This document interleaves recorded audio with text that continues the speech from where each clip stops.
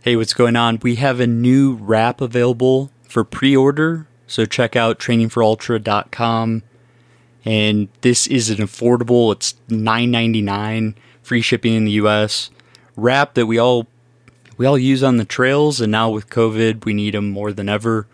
But it's a new design, and I'm taking pre-orders. Hopefully we can get these out here early November, and then also it would be a cool gift option. But all the proceeds, if there are any profits from the wrap, it's all getting rolled into more inspirational content for you guys.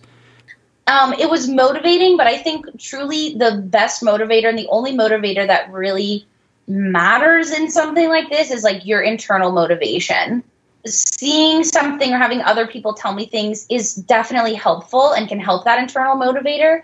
But if it wasn't until that time at Pole Canyon that I kind of sat down under a tree again, did the math, didn't text Rob, put in some music, and got up and really started pushing the pace, that I was like, okay, I'm going to do this. I'm going to finish this race.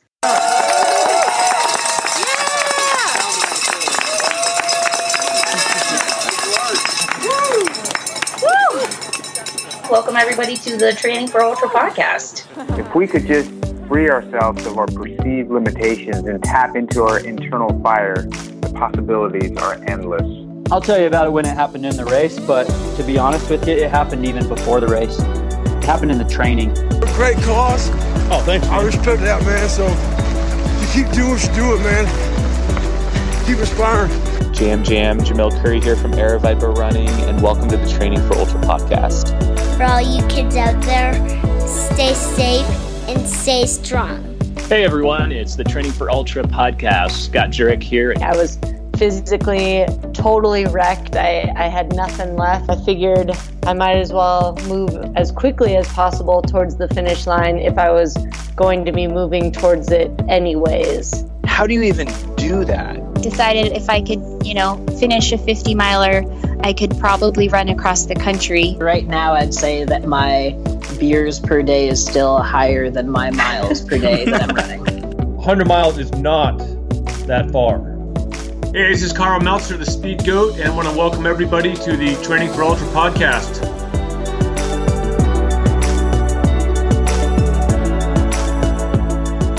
Welcome to episode 148 of the Training for Ultra podcast. My name's Rob. I also go by Training for Ultra, and we have a giant episode. I normally don't record this long, but we're talking Moab 240 with Allison Powell. I invited her back along with her crew, and we'll have Alyssa Clark on co-host. A lot of really interesting background on Allison's race, and then some funny stuff. I think you guys will enjoy it. So, big thank you to the show sponsors. Shout out to Kogalla. If you haven't tried out their light, it's pretty much a game changer if you're running in any kind of darkness. What I do is I attach to a waist belt. I put a battery pack behind that light and turn my light on low, and it truly changes running, at night. It takes a lot of the fear factor out just because the ability of the light to spread all over the place, it gives you a lot better comprehension of where you are on the trail and what's around you, and it lasts a really long time. I put the battery packs in drop bags. That's how I could do something like Bigfoot 200 without a crew, because I was just swapping out battery packs throughout the entire race. But if you're interested, check out the show notes. I have a coupon code within there. Big shout out to Exoskin. Again, this is a game changer within equipment for ultra running and running in general. They have great gear for training, for road running, and for just extreme ultra running. I'm a big fan of their toe socks, as you guys are well aware, for super long runs. And I like their regular socks just on, a quick training run of 5 miles. Very high-tech material that allows my foot to breathe. And there's been some serious R&D that went into them, and I can say they're game changers, and I use them on every one of my races, every one of my runs. But they have more than just socks. They have headgear. leg and hopefully soon here arm sleeves, but they do have calf sleeves that I use quite often, always during races, base layers of all sorts, compression tops that are really breathable, high-tech fabric. So check out Exoskin, check out the show notes for a discount code there. And last, big thank you to Hammer Nutrition. If you haven't tried them out, feel free to use my promo code, referral code 252888 for 15% off your first order. I really like Perpetuum as a liquid calorie option. And then I'm using their vitamins every day. I think it's underappreciated within the ultra running community. I mean, it's one thing to eat clean and eat healthy, but then, you can be missing something that you're not realizing. So I really like their vitamin offerings. I trust the name. So, there's the coupon code. It'll be in the show notes if needed. But again, thank you to those Patreon supporters. I hope you guys are enjoying behind the scenes looks and early listens and whatnot. Enjoy the conversations and when you guys share stuff on the closed Facebook group, that's really fun to watch. So big thank you to Brian Sands. He is in the highest tier that I offer. Very, very helpful, very supportive of this. David, Landon, Pat, Jared, Ray, Todd, Matthew. You guys are in the shout out tier. I really appreciate your help. And the economics of podcasts are not exactly what you think they are. So this Patreon group, you guys are helping make this all work. So I just really appreciate it. And let's get on with the episode. Enjoy it. So it was Moab 240 over Friday, Saturday, Sunday, Monday, Tuesday. And it was just an unbelievable experience. I got to go out there and crew a little bit. But I'm joined again by Alyssa Clark as co-host, and I've invited the person I was helping crew and just kind of give advice as much as possible, Allison Powell. Welcome back. Can't wait to hear about your Moab 240. Thanks so much for having me back and for all your help and advice. I'm also joined here in the recovery room with my crew and pacer, Preston Grant, and crew and foot massager, Tiffany Murray. Nice. Yeah. I mean, there was so much that happened. And Alyssa, thank you for joining us. You're on the line, I assume, here. Oh, I hope so. Yeah, I was not going to miss out on these stories. It was crazy, and I just can't wait to share what happened. I mean, from my perspective, it was crazy, so I just can't imagine what we're going to hear from Allison and her crew. It was just a really amazing experience from my standpoint and got me excited to run again. It kind of lit that training fire that I've been missing, and I never would have expected crewing did it for me. But that's awesome. So Allison, tell us about Moab 240. Where do we even begin? Maybe chronologically? I don't know. Yeah. To say how do we even start this? I mean, chronologically probably makes the most sense. The first day was pretty straightforward. I was feeling great, moving well, but not too quickly, really listening to your advice, Rob, and hanging back. There were so many people that ran, were sprinting out of the RV park. And I was like, you guys, what? We have a really long way to go. We don't need to run right now. So I just sort of hung back, took it easy. Friday was really hot. And a lot of the aid stations, by the time we were getting there, I think partially because of the rolling start, which they did because of COVID. So they had groups of runners starting at 6, I think 6:15, 6:30, every 15 minutes up until 7 a.m. Some of the aid stations were actually low on water by the time we got there. So that made hydration pretty tricky on Friday because you are coming into an aid station and you want to sit there and drink, a gallon of water or something and fill your bladder and your bottles and everything super full. And it just wasn't really possible. And I thought that's okay. I've drunk what I can. I filled up as full as I can. I'm not not taking water because they're low. I'm still going to take what I need. But I think where the issue really started is that it never cooled off Friday night.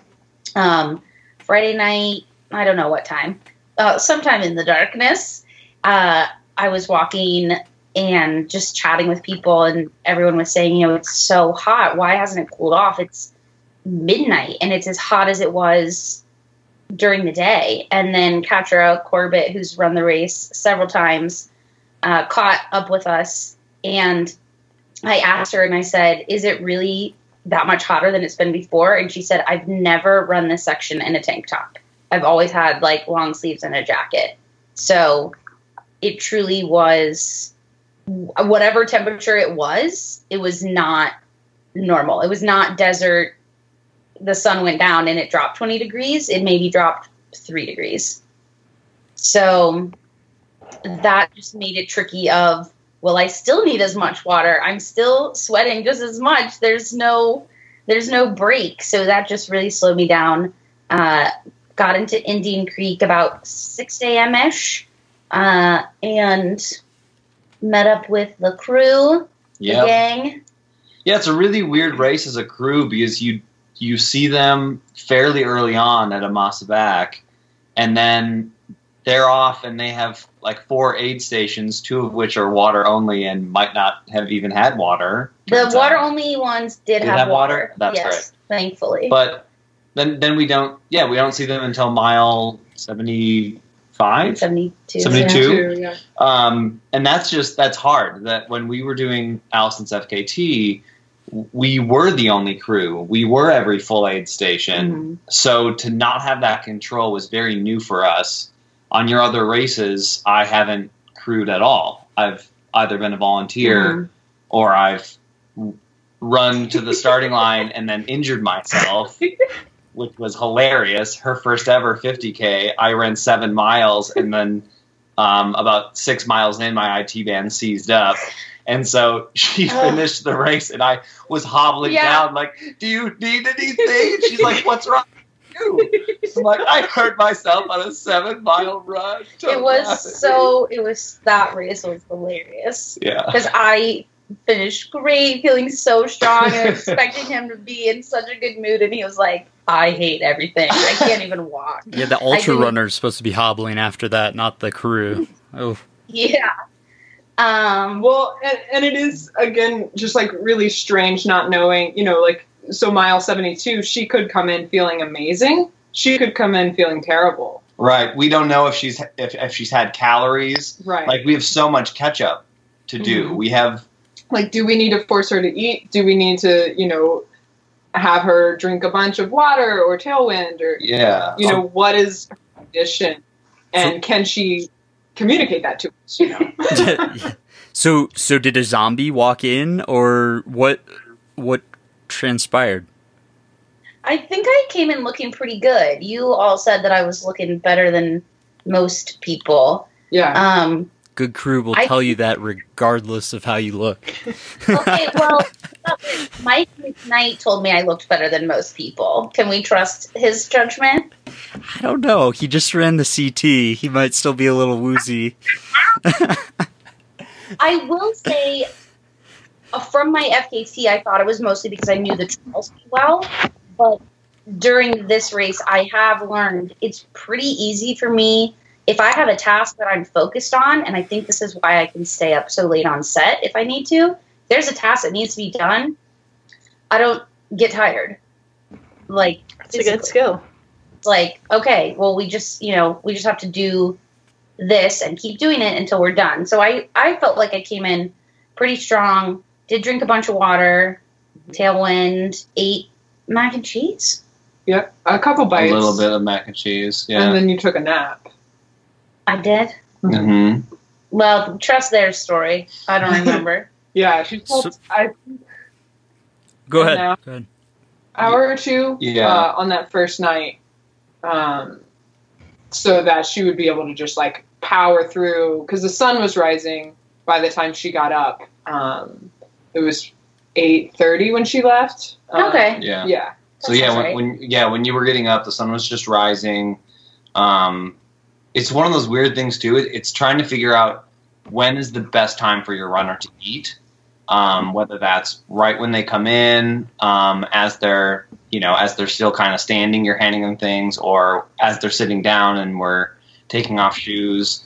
And still something that we're trying to figure out, I think, with Allison, depending on each thing, because there was a lot of mac and cheese. The whole thing would have been 900 calories, and she probably only got about 300 in before she couldn't handle any more.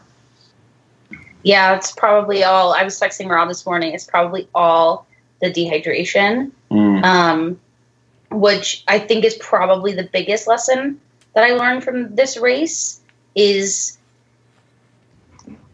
what I think I was telling you, Tiffany, what a normal person might say is hydrated or not dehydrated or whatever probably doesn't apply to me because I drink so much water in my daily life that my body and my muscles are used to getting about a gallon a day on just a normal day, not a day that includes running 72 miles in the heat, in the dust, dry air.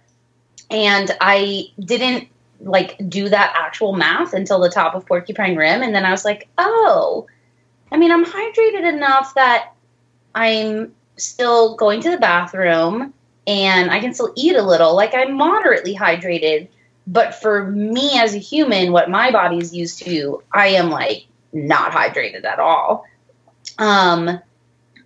What was I saying? Is this a point? Yeah, I mean... A learning lesson about learning lesson. Oh, I think my point was, if I were to do this race again, or if I could go back and change something, probably at Indian Creek, I would have said, you should sit here and drink at least 2 liters of water before you leave. Force it down. Yeah.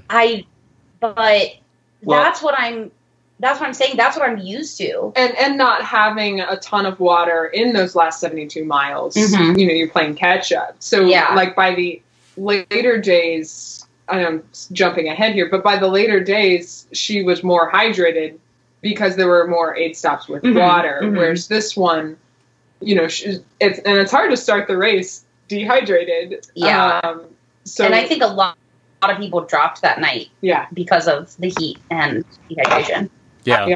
There are definitely reports of people peeing blood and just, not great hydration situations.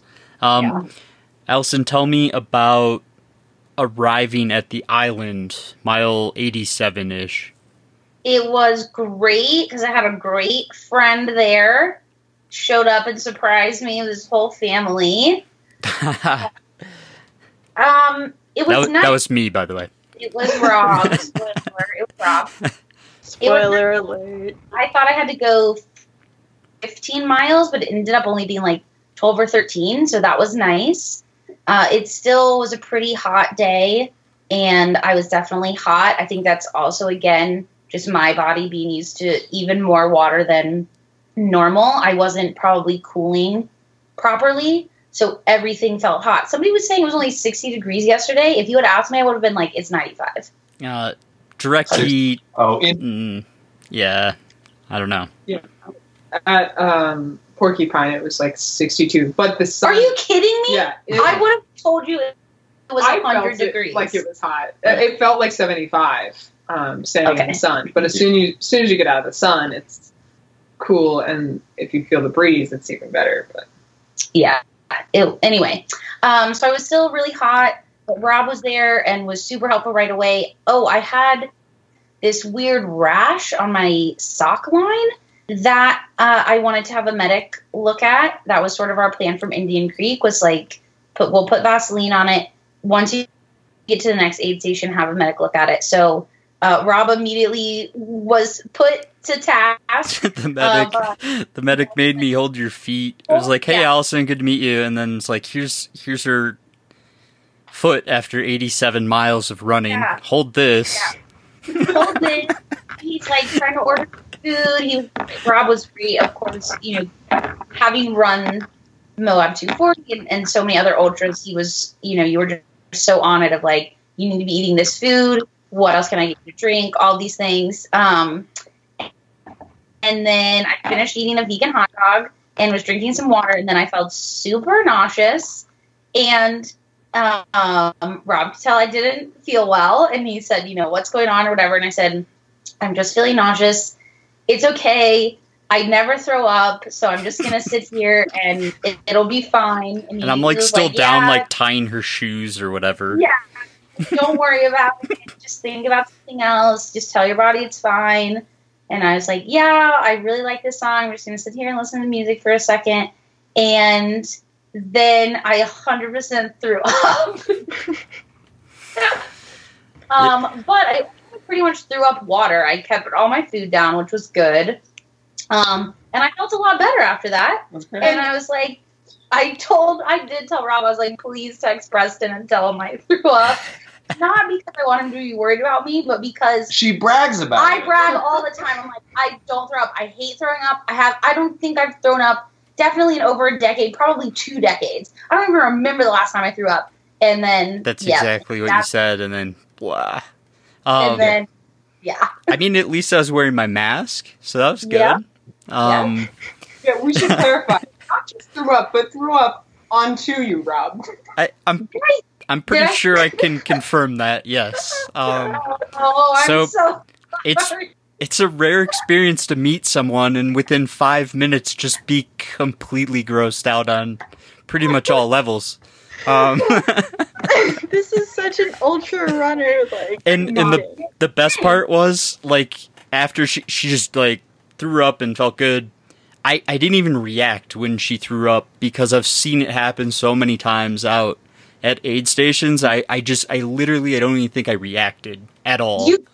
Which also was really helpful that it didn't, that you didn't get grossed out or anything, but that it didn't freak you out. And you weren't suddenly in a panic of okay, you're throwing up. What does this mean? You were just like, yeah, well, you look like you feel better, so let's go. Don't sit in an aid station. Kyle Pietari, puke and rally. I mean, it's pretty normal.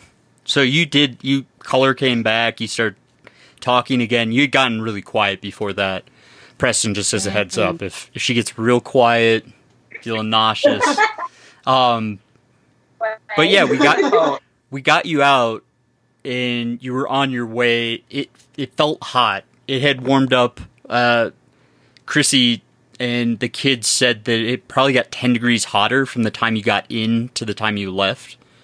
I mean, getting to Bridger Jack, was that difficult, or tell me about those miles? Those miles were the miles that I decided if I never see a Red Rock Mesa again, I'll be fine.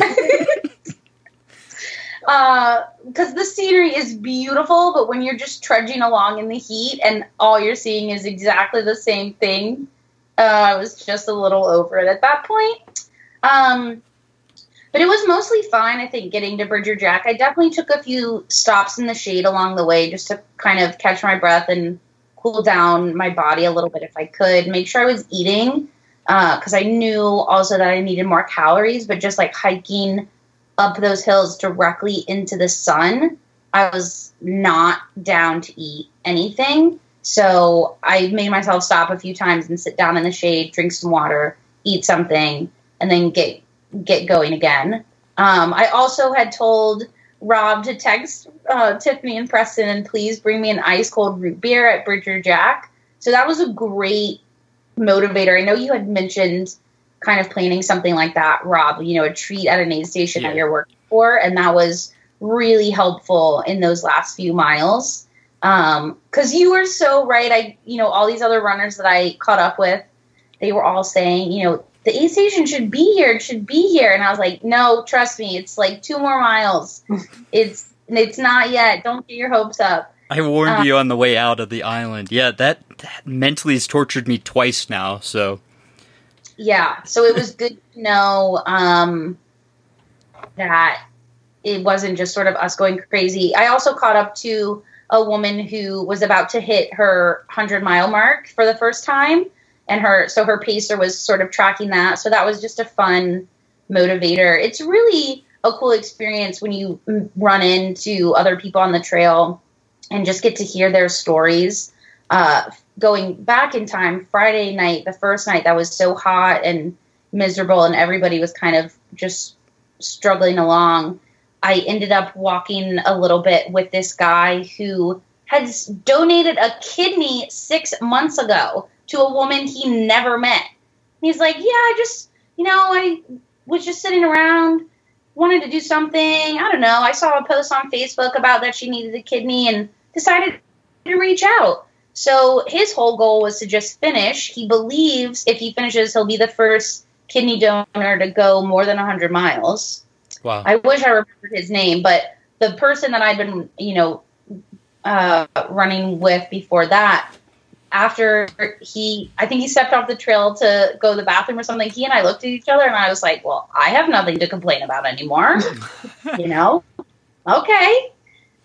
So that was just a great little piece of inspiration in Friday night. And also Friday night, I was kind of going along by myself, just staying focused, just, one foot in front of the other, getting ahead, and was just hitting kind of a low about 9 or 9:30 because it wasn't cooling off.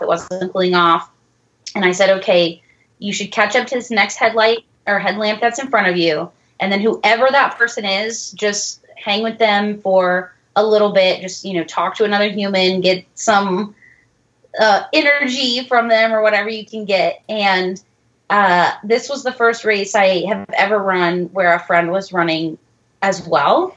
So I'm getting closer and closer to this headlamp, and I'm thinking, is that Adam? And I said, no, it's not going to be Adam. Don't get your hopes up. It's just some other random guy. And then I said, I don't know. Adam was running with a Salomon pack, and I've gone on training runs with Adam, and those calves look pretty familiar, I think. And then I got, right up behind them. I said, hey, how's it going? And Adam is from Australia, and I heard this Australian accent come back to me and say, it's all right. And I was like, Adam, it's me. And he goes, oh, Allison, it's been so hard. So he and I stuck together maybe the next hour, just kind of helping boost each other up. So that was great. So equivalent to Adam was the root beer Berkshire Jack. When I got in, I got handed that right away.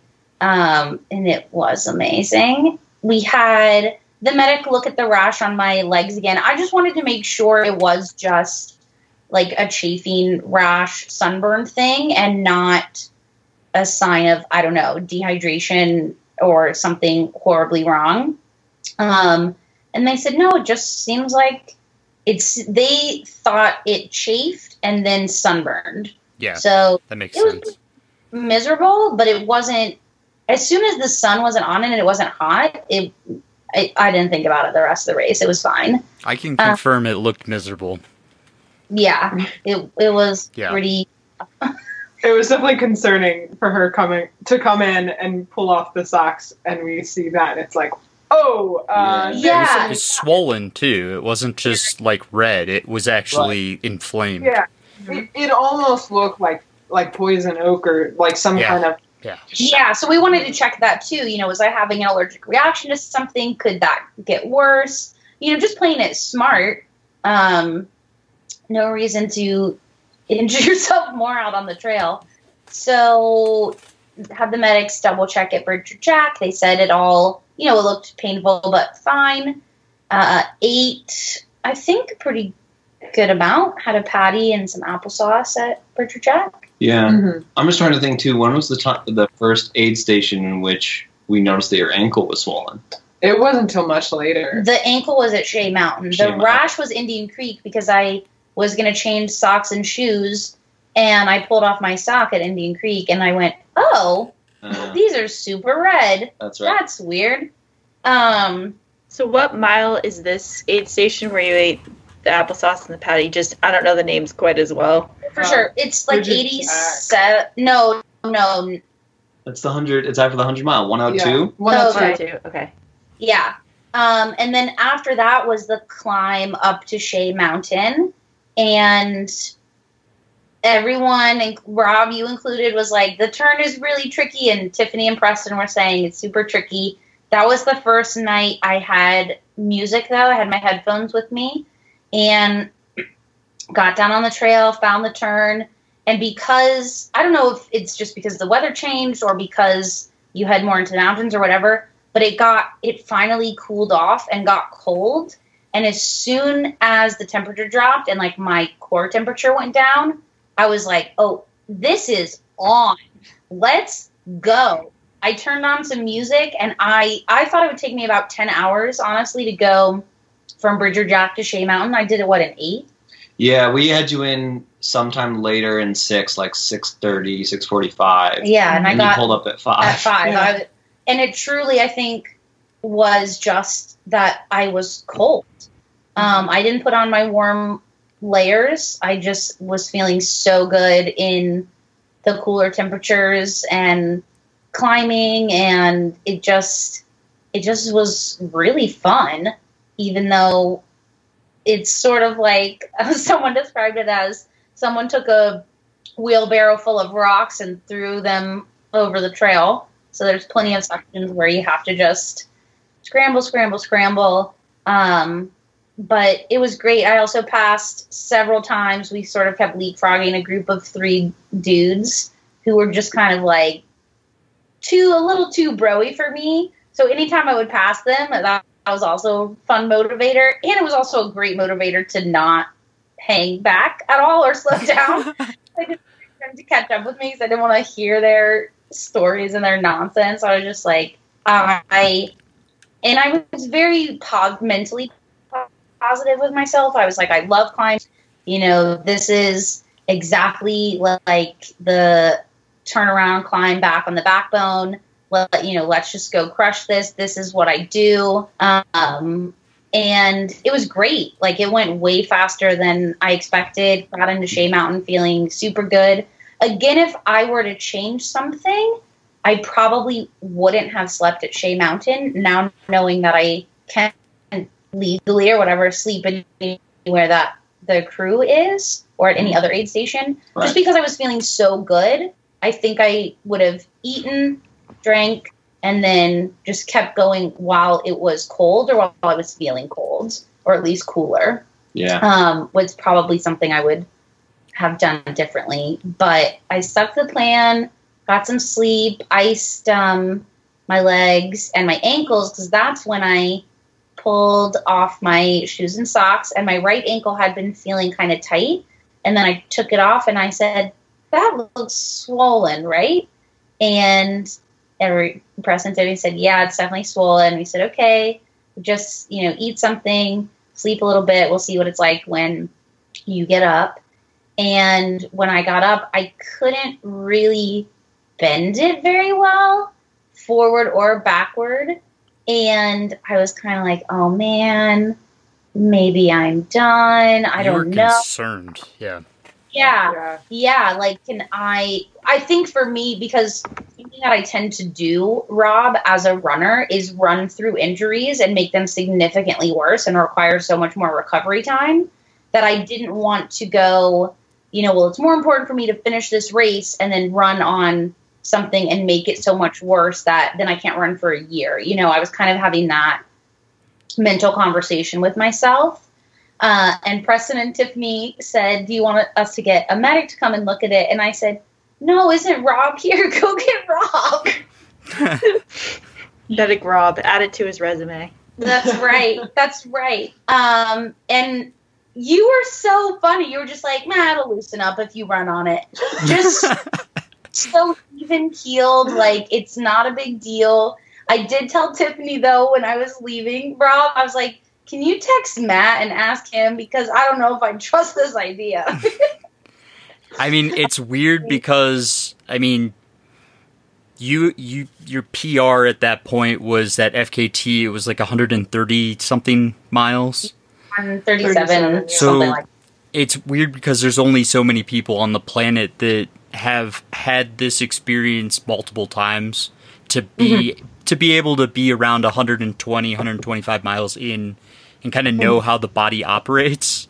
Yeah. And how, like, muscle tensions change, and especially after you sleep, things tighten up. And then, especially with that segment, I was confident saying that to you because I knew it was downhill, and I thought everything would kind of...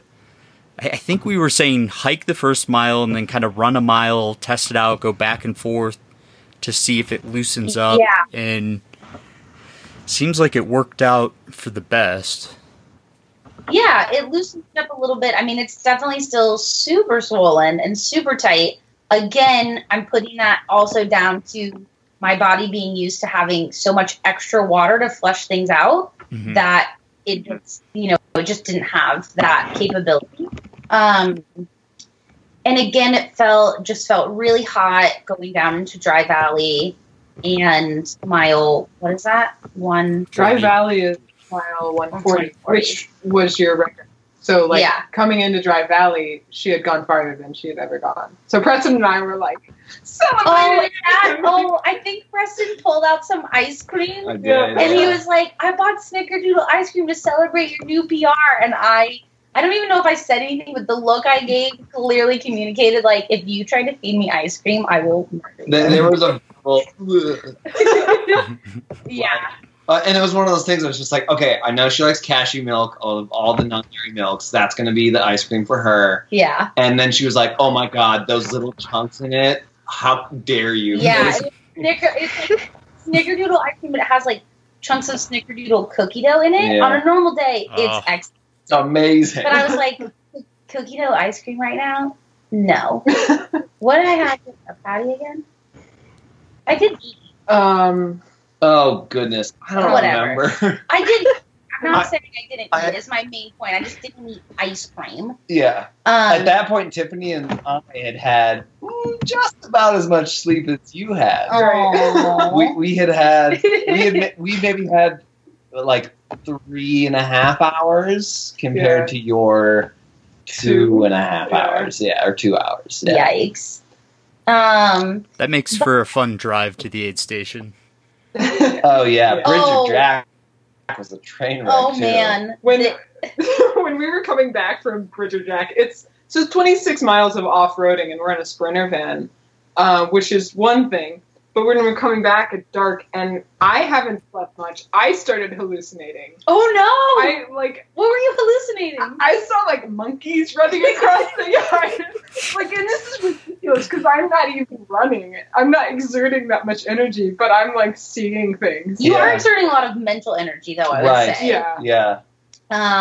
So that was hard too because my co-pilot, I was like, all right, so just where do I go off of here? Trying to keep him awake and conscious because we're like off-roading on the edge of cliffs. Getting to Bridge of Jack's sketchy.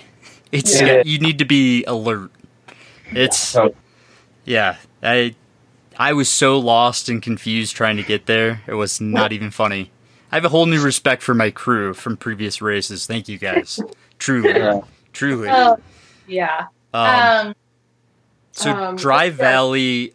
Tell me, where's the wind coming from? Because is there wind, and if so, where's it coming from? Because that can just totally alter the next 25 miles or whatever. There was wind, but it was not a headwind. It was 22 miles an hour wind, kicking up sand, and walking into Dry Valley. It's like just all loose.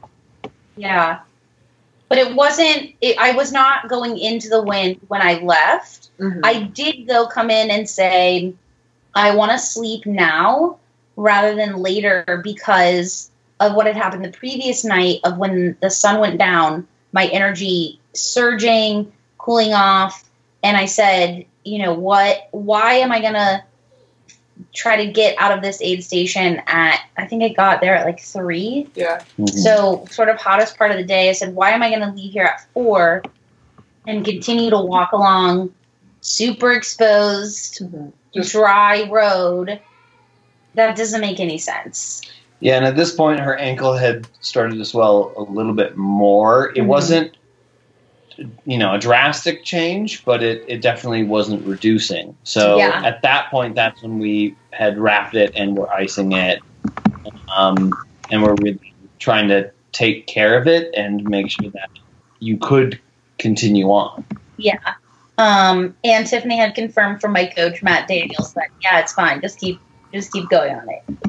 It'll be fine. Yeah. Like, okay, if it's a minor sprain, the recovery time is not going to be that long. Just keep going. Yeah. So I did end up sleeping at Dry Valley, which wasn't part of the plan. But But I think it really helped. It was the right decision, it being so hot. Mm-hmm.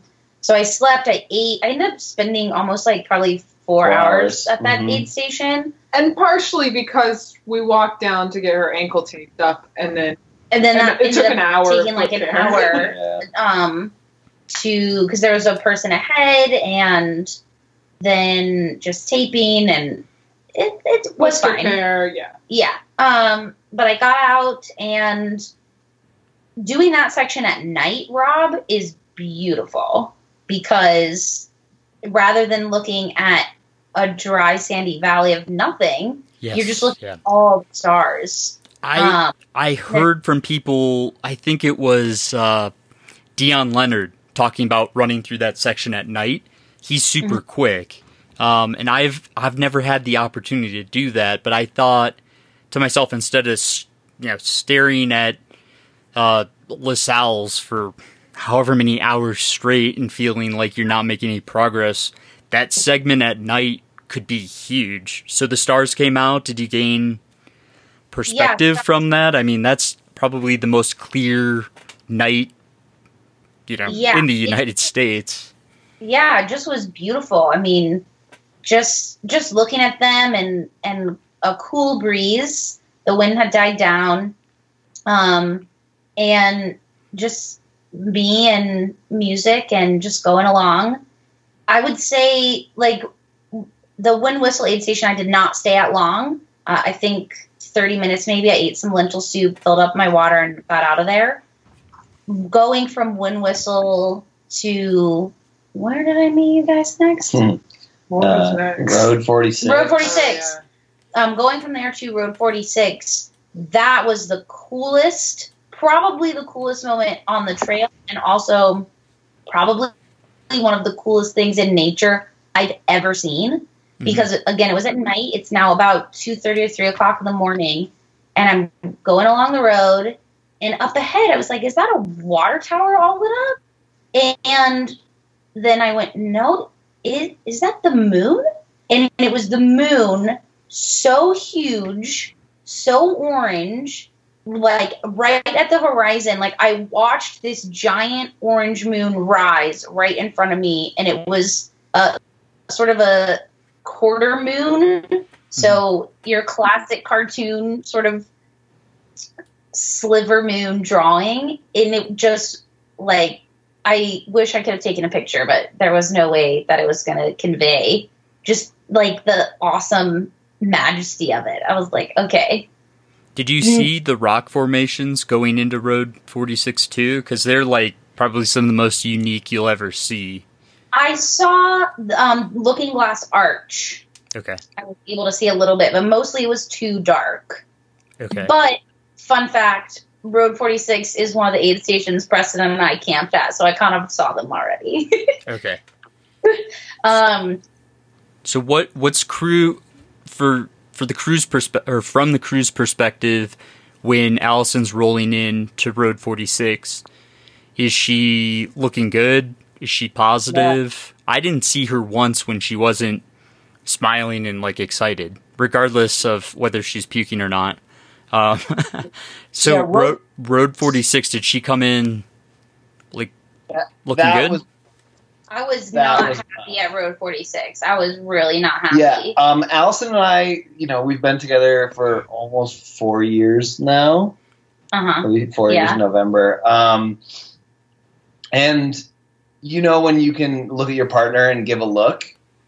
We had basically a staring match where she was going, like, she was just looking at me in the eyes and going, I don't want to do this anymore. Like, I think that there might be a way that, like, there might be a reason that I can stop this. And sometimes in an argument when I know I'm wrong, I just look away. Because I know I'm wrong. I'm just going to look away and then come back and be like, okay, yeah, I know I'm wrong. But whatever. And in this moment, I just stared her back and was like, this sucks. And I know you want a way out, but that's not what is happening. I'm giving you that. Yeah, I was asking to stay and sleep. And, I was like, just one more hour. Like, I'm pretty sure I said I feel like garbage warmed over. Like, I just really was not in a good place. I think I ate, like a spoonful of almond butter? Yeah. Like, I just didn't want anything. We're having trouble getting her to eat. She drank a little bit, not a whole lot. She had a lot of tea, which was good. But I had been in contact with you, Rob, and Matt, and Dan, another coach, and everyone was saying if she slows down, if she gives her body a big enough break right now, her body's going to go into recovery mode, and then she's not going to be able to keep moving, keep going forward. It's going to start to become a lot harder to do anything. Yeah, so they were super mean to me and made me leave. I was like crying leaving the aid station. They kicked you out of the van and just drove off. I was like, I want to sleep. We basically said, like, okay, close your eyes for 10 minutes. Yeah. And we'll wake you up, and then you're out. Yeah. You were going to force you to eat some food. That's what it was. And that was a really hard thing for us, because after Road 46 is a place that we can't go. And this is the start. I mean, Rob, you know better than I do, but this is the start of your climbing.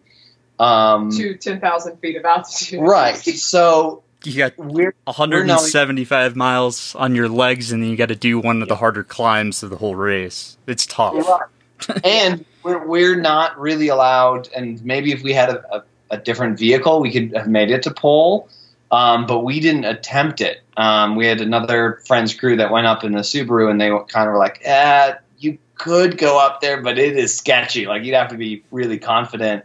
So we're not going to see her again until Geyser. So that was just hard. It was just like, okay, goodbye. I hope it gets better. We're heading into uncharted territory with, she hasn't run this far before. Right. Is this okay? Is she really done? And, from the point of Road 46 to Geyser, again, we don't get to see her. We have no idea what she's feeling, if she is going to eat or drink or sleep at pole. We're hoping she's not sleeping, because time-wise, it's smart to not rest. It's getting close, yeah. Right. So I was really slow from Road 46 to Pole Canyon. Probably took I thought it was pretty solid. I was watching that segment pretty closely. That's what you guys said. It just felt slow to me. I just kept taking a lot of breaks. I had Preston pack me an almond butter and jelly sandwich, so I sort of slowly ate that the whole way, which was good. You text me, actually, now that I think about it. You know why I texted you? Because multiple times I stopped and pulled out my phone because I was going to call you or text you and say, how do you know if you're just being realistic timing-wise and don't, and you know physically and with the time that's left that you're going to DNF and you call it earlier versus you're just looking for an excuse to stop. And every time I pulled out my phone to text you that or call you and ask you that, I thought, well, you know the answer. The answer is you don't know until you miss a cutoff.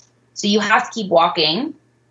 And, you're only, if you miss a cutoff because, whatever happened, heat gets to you, it slows you down, and you DNF because you miss a cutoff at an aid station, then that's going to suck. But everybody's going to understand that, and that'll be fine. But if you just outright quit, that's not okay. So that's why I had my phone out, because I was going to text you like so many times and be like, Rob, I'm quitting. I'm not doing this. Yeah, I mean, in 2018, my crew was freaking out because I bonked from Road 46 basically all the way to Geyser.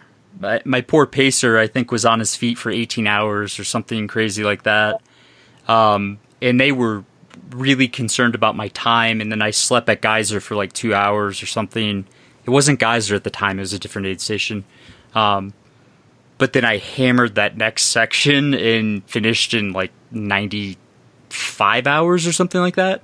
So in 200s, especially this race, I mean, on the climbs, it looks like you're way behind, and then if you have legs on the descents, you make all of that up. So you can't go off averages. That's the big mistake a lot of people do. Yeah, and I think the other thing that was making it tricky for me is thinking about the climbs. The climbs were fine for me, but the descents actually would put a lot of strain on my ankle. So I felt like I couldn't make up time almost anywhere. Like, climbs are slow because they're climbs, and then descents are slow because my ankle's funky. I know exactly that feeling, and I had that exact feeling on those 2 segments. Yeah. Last year. I know exactly what that feels like. Yeah. So, yeah. Did you have anybody with you, near you, during this time, or were you just mentally going through this alone? 100% alone. Walking along, then I felt like every 10 minutes, then I would just sit under a tree, nibble at a sandwich, think about texting Rob, and get up and keep going. And I was so mad at my crew. Oh, I was so mad. I would sit down and I would cry and I would be like, I hate them. They're so mean to me. This is horrible. I almost turned around to go back to Route 46 to just be yell at us. To yell at you and be like, I can't do this. Fuck you guys for sending me out here. This is terrible. So nice to hear. She's such a lovely person to root for. Tell me about Pole Canyon. So coming into Pole Canyon, 185. I think. Yeah, and big climb, again exposed. It was probably, I guess now I have no idea what the temperature was. It felt like it was 90. It was probably 70. I don't know. Yeah, it was pretty warm that day. But coming into Pole Canyon, probably about a mile or so out from the aid station, I really hit a wall physically and mentally. My whole body just felt like it was shutting down. I could barely walk forward. I mean, I was going like Everest climbers, an inch at a time. And then just crying because I had finally convinced myself of you're not quitting. You're either going to just keep going until you miss a cutoff and but you have to keep going. And then just getting to this moment of I've mentally decided that I'm going to keep pushing myself, but now my body is not letting me push myself. It was just really hard. And I was basically just bent over on the trail crying again. And this other runner came up behind me and he, how you do pretty much with everybody. He said, hey, how's it going? And I said, I'm just kind of in a low, but it's okay. And he just slowed down his pace and started walking with me, which was so kind and such a huge help. His name was Ian. Shout out to Ian. And just kind of distracted me, just asking questions about different things and, where I was from and what did I do for work. And so just chatting with him was a huge help. And then he and I come around a corner and this person is walking toward us and I can tell they're not a runner. And I thought maybe it was just, a pleasure hiker. And it ended up being an aid station volunteer named Aaron, who is my personal hero and godsend and guardian angel. And he was like, you guys are super close. We want to get you in, but turn you around pretty quick, get you out of here because we want you all to finish this race. Okay, I was wondering because that was a quick turnaround for you compared to the previous aid stations. Yeah. And he was like, what do you need? I'm going to, tell me what it is. I'll run ahead and get it ready for you. How are you feeling? And I said, I know I'm dehydrated and I know I need a lot of calories. And I said, I have some Tailwind in my pack that I'd like to mix up. And he said, no, I've got Tailwind. Don't use yours. Don't worry about it. I got you covered. Which I think it was his personal Tailwind that he brought to the aid station savior. They happen at 200s a lot. Yeah, every person at Pole Canyon, every volunteer was just unbelievably kind and helpful. So finally get in and Aaron was getting me hydrated, getting me some food, and the soup that they had was out of this world good. It was so good. And it had rice and quinoa and vegetables in it. So it was warm, but probably decent on calories. I mean, I'm sure not nearly to what I needed, but enough that it wasn't like just veggies and broth. Like it had some good substance to it. So I had 2 bowls of that. It had salt. It had salt in it. That's why your body thought it tasted so good. I'm like, it was probably like out of a can. But okay, Henry. I wish that someone had been videoing it, and maybe they did, and I didn't know it. But honestly, I sat there in the chair, and I was like, "You guys, this soup is homemade. This is homemade soup."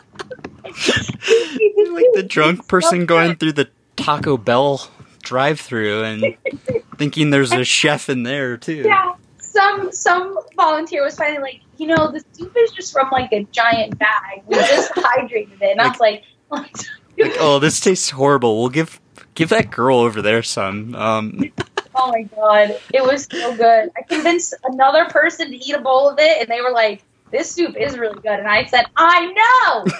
It's amazing. So I ate the soup. I did ask for a hot dog. I knew I probably needed some protein, and then I was looking at it, and I was like, And I thankfully said out loud, I said, "Okay, I'm just going to force myself to eat this hot dog." And all the volunteers said, "No, don't do that." Because they said, your eyes are your first judge. If your eyes are telling you don't want it, we don't want you to eat it and then throw up everything else that you've eaten and are keeping down successfully. So just don't eat it. Which is really nice because sometimes in my life, I have people that force me to finish all the food on my plate and things. And sometimes that's just me. It was like a relief, honestly. Yeah, you tell me to do that. I know. You say aloud, like, this plate. Don't let me get up until I finish this plate. Well, what am I supposed to do with that? Be like, oh no, it's okay. Like, yeah, I'm not always the best eater in daily life, so that's definitely can be a struggle in ultras. Making sure I'm eating enough, but I did have some soup and a little bit of toast, and then I turned that into a PB&J to take with me again because it was kind of nice to have a sandwich to just nibble on, like a real food thing I could sit and eat. Right. What else at that aid station? Yeah, they were just. Yeah. Can I just pause 1 sec? Can you tell? I'm trying to keep chronologically. Can you say what time of day this was? How many miles? Sure. And how many days in? I don't know how many days in. I think it was Sunday. Sunday. Okay. Sunday going into Monday. I think I got in about 5 p.m. That's right. Yeah. So the sun was going down. I left at 6 because all the volunteers also were very positive about, we want to turn you guys around really quick. We don't want you to wait here. We want you all to finish this race. We're going to be cheering for you at the end. We want to see you cross that finish line. They were just like the dream team cheerleaders. It might have been Monday night. I'm getting confused myself, actually. What mile was it? 185. Is the 185. Yeah. And then so this is her push to Geyser for the 200. This is when Tiffany and Preston call me. I had just fallen asleep or something, and I got a call from you guys. And walk me through what's taking place because I want to hear what's going on. Question for me though: did you give them permission to call you in the middle of the night? Yes. Yeah, absolutely. So, by middle of the night, I think it was like 10. Yeah, 9:45. Rob is on my sleep schedule. I want you to know. I'm on a 2.5-year-old and a 10 sleep cycle. Like, oh my gosh, Matt did not sleep at all. That's why I couldn't crew the entire time because he was flipping out. That's why I was asleep at 10. Yeah, well, it was so Monday night then. This is what it was. She did come out of pole really quickly, and that's what actually worried us because the other aid stations hadn't been hadn't gone that well for us, and she wasn't eating a lot, and as crew we had no idea what had happened at pole, right? And immediately out of pole, it is a very you just keep on climbing. Yeah. And she kept stopping for these little bit of breaks, and her pace was really slow, and we got concerned that she's not gonna she's not going to make the end of the race. Because at this point, she's had, from what we know, she's had a spoonful of almond butter, oat milk, and half of a vegan egg thing. Yeah. And so we're like, if she can't eat at pole, she's not going to have enough calories in her, one, to keep herself warm. Like, we're worried now about, like, okay, she's going into night. She's rising in elevation. It's going to get colder. If she doesn't have enough food in her system, it's going to be a bad situation. Yeah. And I think the other thing for us, too, is on the FKT, we're monitoring her progress doing that, but we're the only ones out there. She is by herself. There's not going to be any other runner that might catch up and be like, oh, hey, let me walk with you for a little while. And that's the biggest thing that Rob reminded us of, like, this is a race, and they've been doing it for years. It's a Destination Trails race. They have sweeps. There are other runners on that trail. If she does bonk super hard here, like, that's okay. People are allowed to bonk. This is a super long race. She's not going to be left alone in hypothermia. Someone's going to get to her. Yeah. So I felt like I spent a long time at Pole Canyon. I spent like an hour there, and then got out of there. The reason I stopped at first is I just needed to readjust things in my pack, and I just wanted to take, I think, again, that was your advice, Rob, like, take the 1 or 2 minutes and get everything sorted rather than just keep messing with it or something. So, I got out my gloves, or I put in my headphones, whatever it was. I just took some time to reorganize my pack. And then the climb all the way up to the top of the pass at like 10,000 feet went pretty well, was pretty straightforward. I was still pretty lucid. And then I had a very weird experience after I got, I guess, onto like another sort of section of the trail or whatever. I was eating again because it got colder. When it was cold, I could eat more.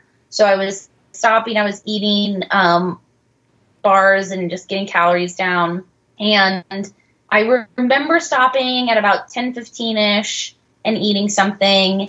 And I was really tired, and I wanted to just close my eyes for like 10-15 minutes. But one of the medics at Pole Canyon was telling everyone, she was like, no trail naps the next section. You are not allowed because it's too cold and you'll get hypothermia and there will be a chance you don't wake up. So absolutely not. She was making people sleep there. She was asking, how much sleep people had gotten, if they looked really bad. I guess after the soup, I looked better because I didn't get asked how much I'd slept. But she was, in a very warm, motherly, commanding sort of way. She was like, you're going on a cot for 15 minutes. If you fall asleep, you're staying for 30. She was just like on it. So I remembered that. And even though I was feeling pretty warm, I was like, don't fall asleep. Don't do it.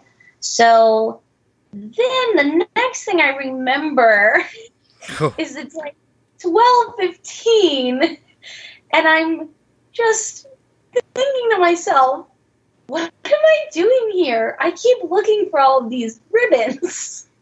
Am I on the front? What's the point of this? And then I was like, I'm wearing this pack, and I've been wearing it a really long time. Why am I still wearing it? Like, I was so out of it. So you're like blacked out almost for a section, or for like a hour? Yeah, I think like 2 hours. I was moving the whole time. Yeah. But I think I must have been moving really slowly because it felt like hours between dragons, the markers. That's probably when Preston Tiffany called me. Yeah. Yeah, that's when we called you because she was moving so slow. Yeah. Between like 10 and midnight. Yeah. So I just was like sort of walking along, looking for things. And I think part of the issue was also that I again was totally alone. There was nobody in front of me, nobody behind me. The other nights I've been following headlamps at least, and no headlamps. It's a forest, and everything at night kind of just started to look the same. And so I had that feeling you've had, Rob, of just going in circles, and then I'd come upon markers and be like, but have I seen this before? Did it come from the other direction? Then the arrows that they have, I would like make sure that there was only an arrow on one side, so I would know I still was going in the right direction. And I also, thankfully, also at Pole Canyon, they made sure that your phone was charged and you had the GPX track, because I was pulling out and looking at the map a lot to make sure I was on the right trail, because it felt like I was just wandering over this mountain. It felt like I was doing like a Mike Wardian loop marathon, just like the same section over and over and over. Were you seeing things or hearing things? Nope. No. Wasn't seeing anything. Wasn't hearing anything. No trail snakes. No. That's where they are. There's a infestation kind of in that area, actually. Oh my gosh, Rob, I have a picture I have to send you, because my climb up to Pole Canyon, I did see a real live snake, and I took a photo. That's what I was paranoid about the entire time. That I was hallucinating, and I'd start ignoring them and then step on one. Ones. Yes. Yeah. It sounds really like you were sleepwalking. Like, I've heard people say... God. That just freaked me out so bad. I think you were too, honestly. Yeah, because that's what they always say is like, don't push yourself to the point, because some people really don't hallucinate, but they say that you can start sleepwalking if you push yourself too hard, and that's what it sounds like. I did. Once I kind of like woke up out of it, I sat on a log, I ate a little bit, and then I was like, okay, where did I come from? Okay, I came from an aid station. Okay, I'm running a race. That's what these ribbons are all about. Your name is Allison. You were born in North Carolina. Like, I just started like telling myself all of these facts about me to just like get back to the present. Turned on some different music. And then I just got so focused. I just needed to see people. So I was so focused on getting to Geyser. I just really started, it felt like booking it, but who knows how fast I was going. No, you did. You picked up pace. What the thing is that, like, so during this time, Preston and I have started calculating how fast she needs to go between each aid stop in order to beat the cutoffs, plus some for cushion for aid stops and rest and whatnot. And we started getting like, okay, if she drops below this average per mile, I think we're going to have to call it. Like at Geyser, we had a conversation of, we may have to tell her she can't go on. Right. Yeah, depending on the ankle, depending on that. Like, there were some non-negotiables. We had talked about me pacing the last part, Porcupine Rim to the end. And that was the discussion then of, if she is taking this long and something is seriously wrong, but she wants to continue, me starting at Geyser had become a non-negotiable. Yeah. And if she had come in really bad condition, we would not have been to let her go. Yeah, we would have said, we need medical to clear you. Right. Preston, what was your running background prior to pacing? For 38 miles. Right. The longest distance I've ever raced has been half marathons.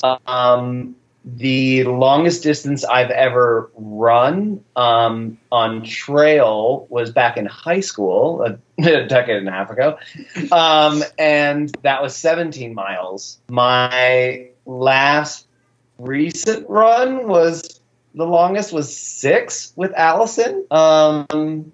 In which I took a hefty break during our travels on Road 46. So, nice thing was that in the last 2 weeks before the race, I had done 22 miles and 17 miles, and the last 17, some of them were in Utah and Colorado at elevation. So, I was doing okay, but I was mentally preparing for 17 miles at elevation, not 30. Going down, starting at 9,000 feet, not starting at 10,000 feet. And that, to be fair, that was part of my hesitation of having him pace either at all or from Geyser all the way to the end, just because I knew I wasn't going to be in a position to be taking care of anybody. And of course, you know, he's my partner. If he's in pain or can't go on, it's not like I'm going to just keep going. I probably would. Now that I say that, I probably would have been like, sorry, dude. Yeah. Good luck with that. I'll see you. I tried to convince him. I'm like, you know what? If you can't go, pacers get dropped all the time. It's not a big deal. Like, you know, Tiffany can pick you up at Porcupine and, you know, you can move on. But I think, Preston, you pushing your own limits is maybe one of my favorite parts of everything that transpired here. It's like you more than doubled what you had like previously done in similar trail conditions, and you pushed your limits so that Allison could push her limits and vice versa. It just, I don't know, there's some beauty to what took place there. But walk me through what happened at Geyser. So Allison probably comes in like a hot mess, or is she is she in a good place? Dumpster fire shows up. It was crazy because, you know, we were preparing for a very negative, awful Allison based on what we had experienced at Route 46 and not knowing what was happening at Pole. So we're pretty nervous, and I get a call from her, probably I think a mile out. Yeah, as soon as I hit the road, Rob, then it's like a 1.5 mile climb up to the aid station, I called Tiffany because I was so desperate for human connection and I wanted to put in my food order. So yeah, she calls me and is like, okay, I want this food. I want this. And we're like, oh, okay. She's cognizant. She knows what she wants. She's ready to eat. This is a really good sign. So I just like super power hiked up to the van. I did ask to sleep because of the sleepwalking or whatever had happened on the trail, but I just couldn't really fall asleep once I got there. I did eat. I think I closed my eyes for like 5 minutes, and then I was like, "What time is it? What time is it?" Okay, whatever. So we just went, and yeah. Got out of there with Preston, and that's when I started having the Courtney to Walter Colorado Trail experience of I asked Preston 800 times. Oh my god. This is actually couples therapy, by the way. I wasn't going to say anything. You promise? Yeah, I was like, no, we have never hiked this part of this place in Utah before. Ever. No, we have not. I was like, really? I felt like you went down here and then we texted our friend Roni about it. I was like, no, that has never happened before. So Let's just keep moving. Yeah, it was a weird feeling of like deja vu, but also with memories. Like it wasn't, I've had this exact moment before. It was like, I've been here before and I remember being here and I remember doing things here. It was very weird. Yeah. So yeah, that was a weird thing because I had done the calculations and I'm getting ready to sell my spreadsheets that have used for the FKT and for this, because being able to calculate, okay, if she does this amount of rest at this aid station, this is the pace between each cutoff, but that's not including stops. So let's factor in this, and then this is what her pace has to be in order to make a finish. That was able to keep me on the timetable for her of, okay, this is pretty rocky, so we can go slower here, but I'm looking at the average pace for the overall 22 miles from Geyser to Porcupine. And the first few miles in there, we're going downhill, and she's still a little bit out of it, asking me if we've been here before. And we're averaging about 31-minute miles. Yeah, and it was slow going. My average for that section is 26.5-minute miles. That the average of 22 miles that I need to get her down to. And Rob had said, this will open up and you're going to be able to make up time. You're going to be on the road a lot. It's a very easy thing. Because Rob had suggested maybe I do Geyser to Porcupine instead of Porcupine to the end. So I was like keeping that in mind. We had read that there had been some roads on this. And that was great. We got through. She was eating well. And we just started picking up pace. Yeah. It again, and I can't say enough like how much your advice helped, Rob. Like it was in my head the whole time. Once we got on the road after kind of like the climb out of the forest from Geyser, I just knew I was empty. Like my body was trying to burn calories to stay warm, to stay awake, to keep moving.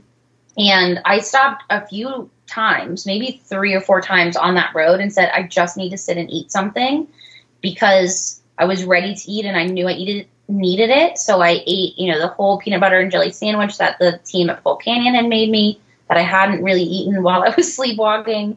And I just, I knew it was better to take 5 minutes to catch up on calories now so that I could push for 5 minutes at the end if I needed to. I had really been trying to build expectations kind of like subconsciously so that you would run that segment because I'd say maybe 18 of those miles are runnable of the 22. I mean, that if you save 10 minutes per mile, let's just say, over that amount of miles, I mean, that's hours. So it can make or break a race. I'm just glad you had leg turnover continuing because you were putting down reasonable miles at that point. Yeah, because we were dropping, like my whole thing was if we're on the road and because her ankle was still really swollen, so she wasn't able to run. Again, the problem, I could like jog okay, but then it would start getting so tight. And again, I didn't want to run here and get it so tight that if I needed to run at the end, I couldn't. Right. Like save it for the bike path. Like let's through hike the sections that are a little bit downhill that really hurt your ankle and then pick up pace when it's a little bit of a climb or completely flat. Mm-hmm. Okay. And one thing, so, Preston and Allison are out hiking and I'm refreshing the tracker every 5 minutes, keeping up with them. Same. And what's wonderful is they have an estimated time of arrival at the next stop. Mm-hmm. So I'm looking at that and seeing, okay, their ETA at Porcupine is like 4:45 and the cutoff is 4:30. And so I'm texting them like, hey guys, you need to pick it up. Your ETA is past cutoff. And then, I'm watching and it's going, 4:40, 4:42, 4:30. And so they make up almost an hour and a half on that leg. Yeah, because we got in at like 3. Right, yeah. They got in around 3 at Porcupine. And it's like, whoa, all right. It's probably because that cow chased us. A real cow, not a hallucination. Oh, yeah. This is on the road, or where was it? Moment for a couple. We both run out of water. It's at mile like 16 or 17. And at this point, we had missed all of the quote-unquote water places. Well, you thought. Yep. We thought, yeah. Yeah. And then there's this little stream that goes into this pond. And we're like, well, we have a filter. Yep. So, and I was like, we've got to stop. Like, if I don't have water, honestly, if that stream hadn't been there, I don't think I would have finished the race. If I had been out of water from that. I saw you guys go 0 for like a few minutes. I thought that's what you were doing. That's really interesting. So you were able to utilize that. Well, yeah. And part of those minutes were squatting. Yep. Holding a filter over a bag and then hearing clump, clump, clump, clump, clump. And looking up, and there's a horse in the road being like, a cow in the road being like, what are you doing drinking my water, bro? And we're staring back like, we're running a 240-mile race, bro. And then he's like, okay, I guess I'll just go someplace else.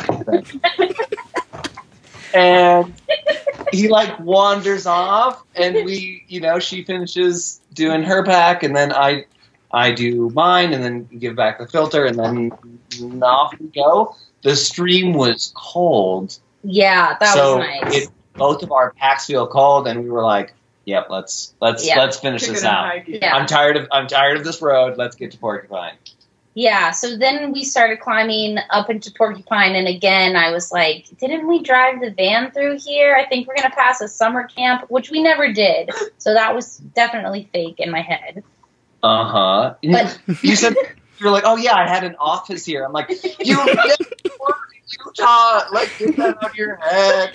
No, that's not where I thought I had an office. I thought I had an office over on the cliff section.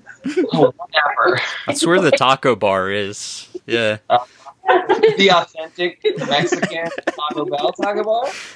No, it's a legit taco bar, I'm pretty sure. Oh. They have those secret hallucination ones. Okay. Oh. Yeah. Is there snakes, trail snakes? It depends on what year it is. I really did not hallucinate that much. I only hallucinated one German Shepherd, and that was it. Oh, and a bulldog. It's always dogs. Yeah, it's always dogs. Yeah. Always. So what was Porcupine Rim like? I mean, Tiffany and I were a little stressed out, texting back and forth, trying to time this out and share messages with you, try to make sure you get enough because we need this to be a quick aid station, but then at the same time, you got to run for potentially 8 hours. So it's a hard balance of all these things going on.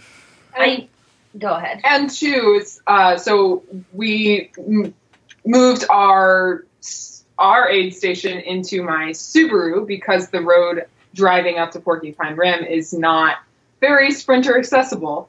So we're working off a limited supply here too. So I'm like, now I'm crewing 2 people and thinking about all the possible things they could ever want so that they can finish the race.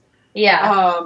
And Tiffany is just amazing, of course. Yeah, opening up the back of the Subaru or seeing it there was like seeing a crafty and indie film set in which all you're expecting is like 2 loaves of bread and like a jar of peanut butter, and it's just like this little haven of everything we could want. Yeah. It was beautiful. It was great. I ate pretty well at Porcupine. I ate some granola with oat milk, and then I had Tiffany was like, "Are you really gonna have this?" And I was like, "I am." I'm gonna vomit right now.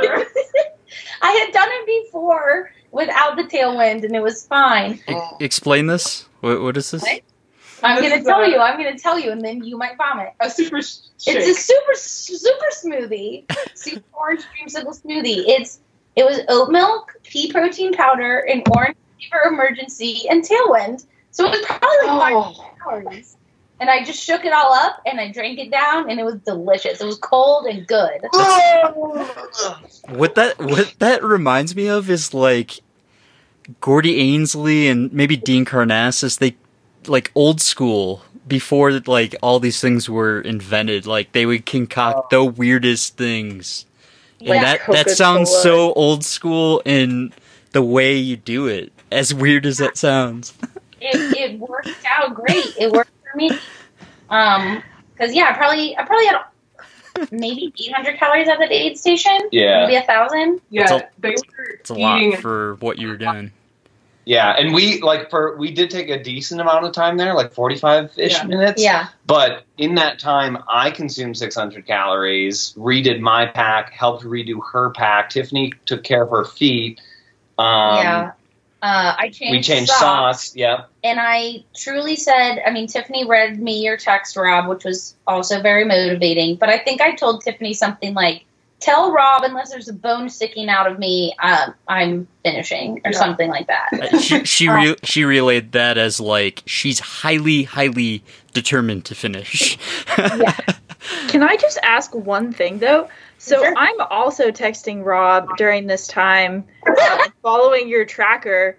Yeah. And I'm going like, "How is she doing? How is she doing?" Did you post on Instagram to vote? I'm like, is she running right now? I forgot about that. I know. Okay, wait. I'm sorry, I haven't been on Instagram at all. My phone was on airplane mode the whole time. No, I use a social media scheduler, so it posted automatically. It was pre-planned. Good question, Alyssa. Thank you. I was like, that's the most dedicated message to vote. And like, yes, if I was going to vote before it now, if she's, 4+ days into a run and that's her only update. Yeah. So everyone please make sure you're registered to vote and that all your friends and family are registered to vote. Yep. And they have a plan to vote. Anyway, so that was not me. That was pre-planned. How was it seeing the photo that your sister had passed on? Was that motivating? Oh, yeah. That was motivating. Of my nephew. Yeah. Yeah. Or were you just so out of it, you're like, oh, okay, yeah. No, I mean, it was motivating. I hope this doesn't sound horrible, but if it does, just forgive me, because I just ran a lot. It was motivating, but I think truly the best motivator and the only motivator that really matters in something like this is like your internal motivation. Like, seeing something or having other people tell me things is definitely helpful and can help that internal motivator. But if it wasn't until that time at Pole Canyon that I kind of sat down under a tree again, did the math, didn't text Rob, put in some music, and got up and really started pushing the pace, that I was like, okay, I'm going to do this. I'm going to finish this race. And that, I think it really has to come from within you. Otherwise, when you're out at 10, 11 o'clock at night, wandering around on the top of a mountain, you might not have people around you. You might not have that photo or something. So you have to be able to rely on the internal motivation. And was seeing Preston pushing his limits motivating you? Was it nice to have someone else with you after being solo for so long? It was really nice to have somebody with me. It was also great because he had done some sort of wizardry and set his watch to tell us if we were meeting the needed average time to finish the race. Wow. So I could know if we were going too slow, or even more helpful sometimes, going too fast. Oh, yeah. Because I think, again, because of the dehydration and just the heat, even after the sun went down last night and we were doing some running coming out of Porcupine Rim, I would run for, 10 minutes or something. And then I would say, like, I'm just so hot. I just need to walk for 10 minutes and cool back down. I'm just so overheated. Yeah. And since he had this magical ability to tell me, if we had time to do that or not, it just gave me a lot of comfort. Yeah. There are 3 fields on Garmin for pace. There is your current pace, your lap pace, and your average pace for your run segment. I had all 3 of those on one display on my watch. So I could see how fast we were currently going, how fast we were going in this mile, and then how fast we were doing in the 22.5 section or the 16 point something section. Yeah. How were your legs doing during this? So, I mean, was that taking your mind off the fact that you are blowing past a distance PR? Actually, surprisingly, my legs were okay. I think a lot of that was the power hiking versus running.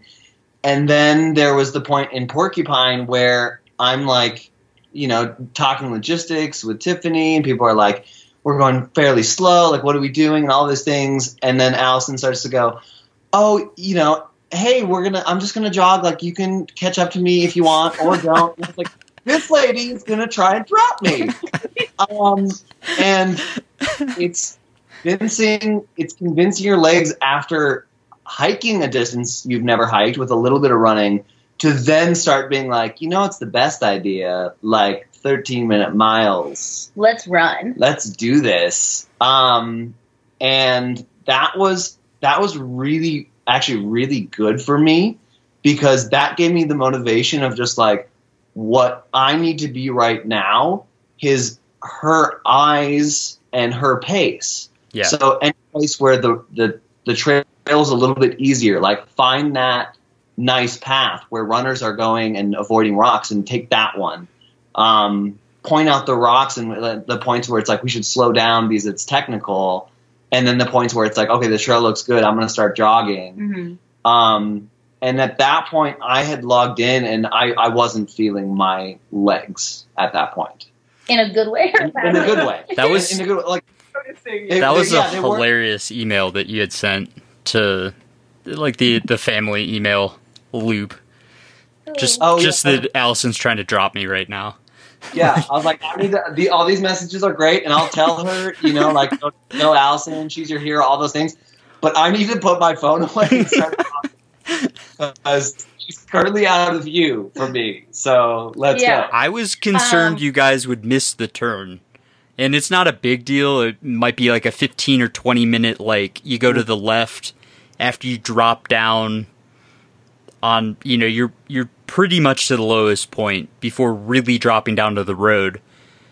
And but you say it's not a big deal, it's 15, 20 minutes. I'm looking at the clock, and it's like 10 minutes of leeway at that current pace. When they left, average pace had them finishing at 11:50. Cutoff is 11. And so I'm again texting Chris, hey, you guys got to speed up. Yeah.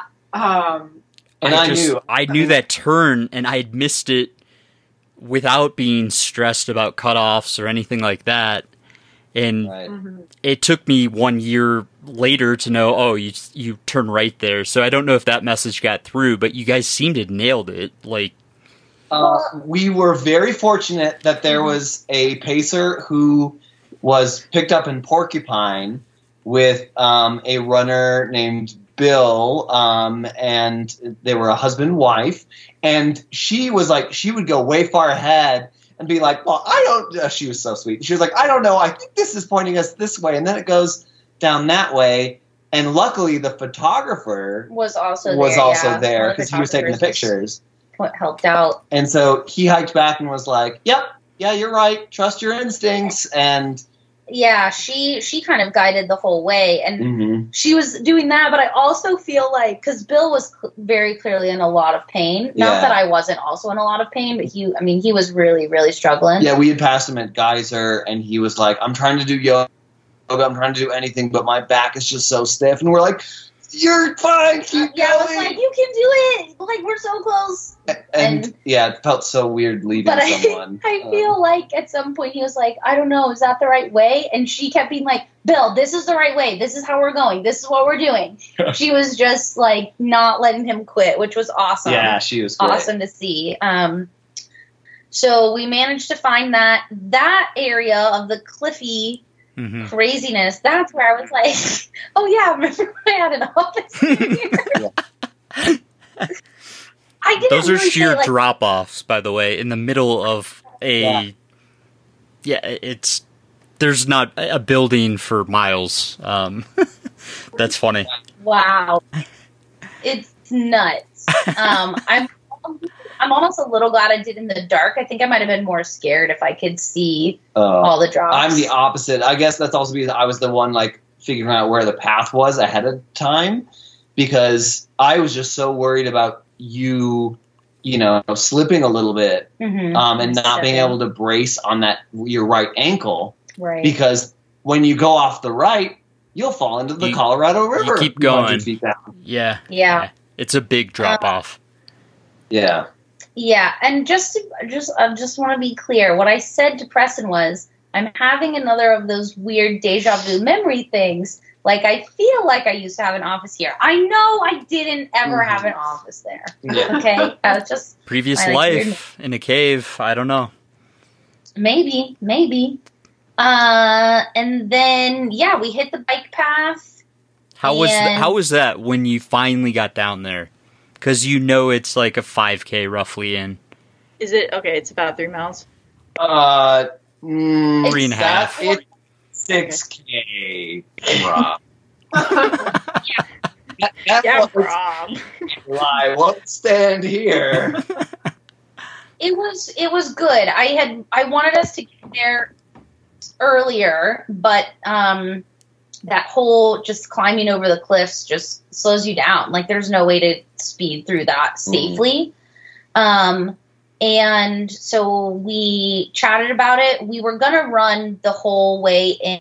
We ended up running a mile, walking about a mile, jogging half a mile, and then again, just probably fatigue, dehydration, everything. I said, you know, I've got to walk it out again because my right shin and ankle are just so tight. And Preston was just doing the math for me. That's why I love him, because I'm terrible at math. So he was like, it's fine. Even if we do this pace, you know, we'll be there before cutoff. So, you know, no stress. So, yeah, then we walked maybe another mile. And then because there's construction, so we ran from the Lions Club Park. We ran up the little hill on the bike pathway. But because there's construction, there's no sidewalk there. So then we just ran into like gross construction site, gravel, mud, dirt, cake mix, whatever. And I said, I just stopped and said, I'm not running through this. And Preston was like, come on. It's right there. Come on.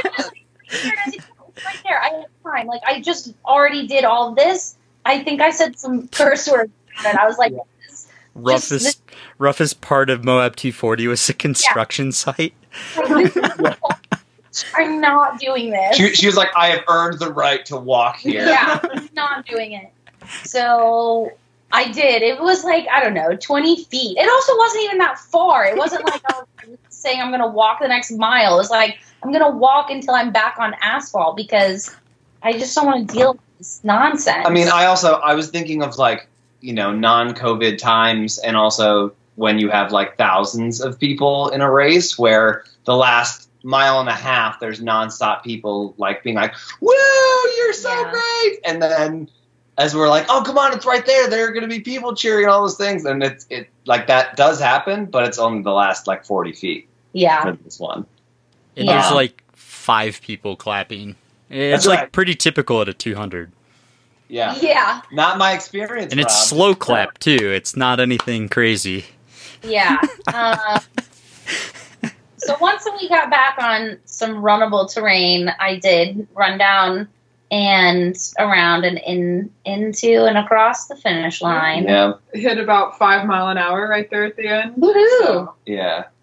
Yeah, we were averaging, you know, she's like, what pace is this? It's good. And I looked at my pace thing and I was like, yeah, this is like 12:20. She's like, yeah, this is good. Yeah, just run this.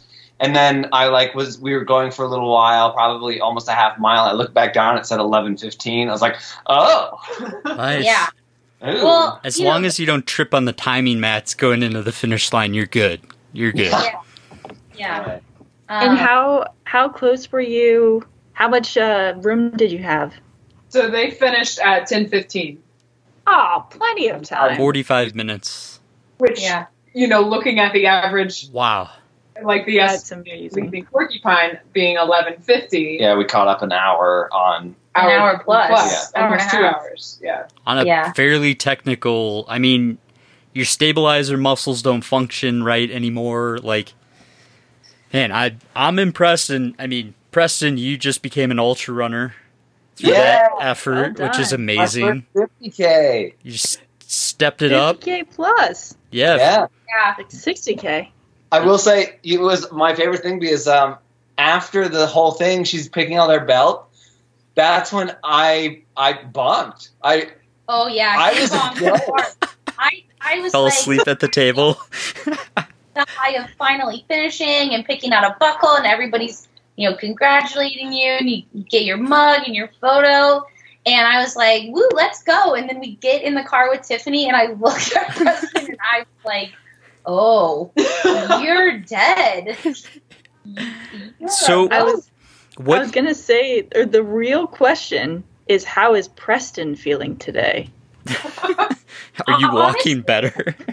Hey, you know what? I will say my feet look great.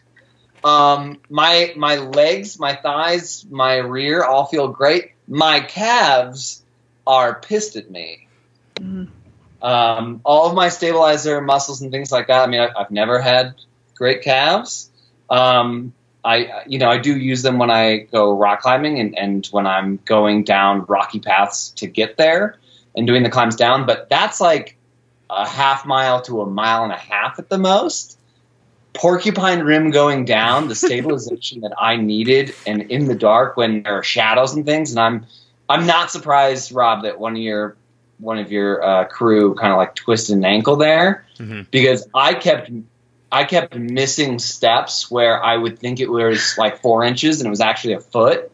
So I kept just kind of like jamming my foot a bit and doing that. So I was a little hobbly this morning, but they're loosening up. I think I'm going to be okay. Yeah, if they're loosening up, you can probably go run like another 120. Yeah, I mean, as the pacer bib says, I'm a 200-mile runner. Train. Yeah. There you go. So, Allison, how was looking over the options of picking out a belt buckle? What was running through your head? Were you so drained that you couldn't even think about it and you just grabbed one? Or what was going through your mind as you finished and then you look over all these belt buckles? I mean, finishing, I was really just so happy and so thankful to everybody who had helped, my crew, all the volunteers, especially, everybody at Pole Canyon, I think really made the race happen, and just relieved because I didn't want to have come so far and trained so hard and, miss a cutoff. I really didn't want that. But knowing from where I had been Monday afternoon, considering calling you to say, like, I think I'm quitting, what do you think? To actually crossing the finish line was just awesome. And then looking at the belts. There's no way I would have said that's fine, by the way.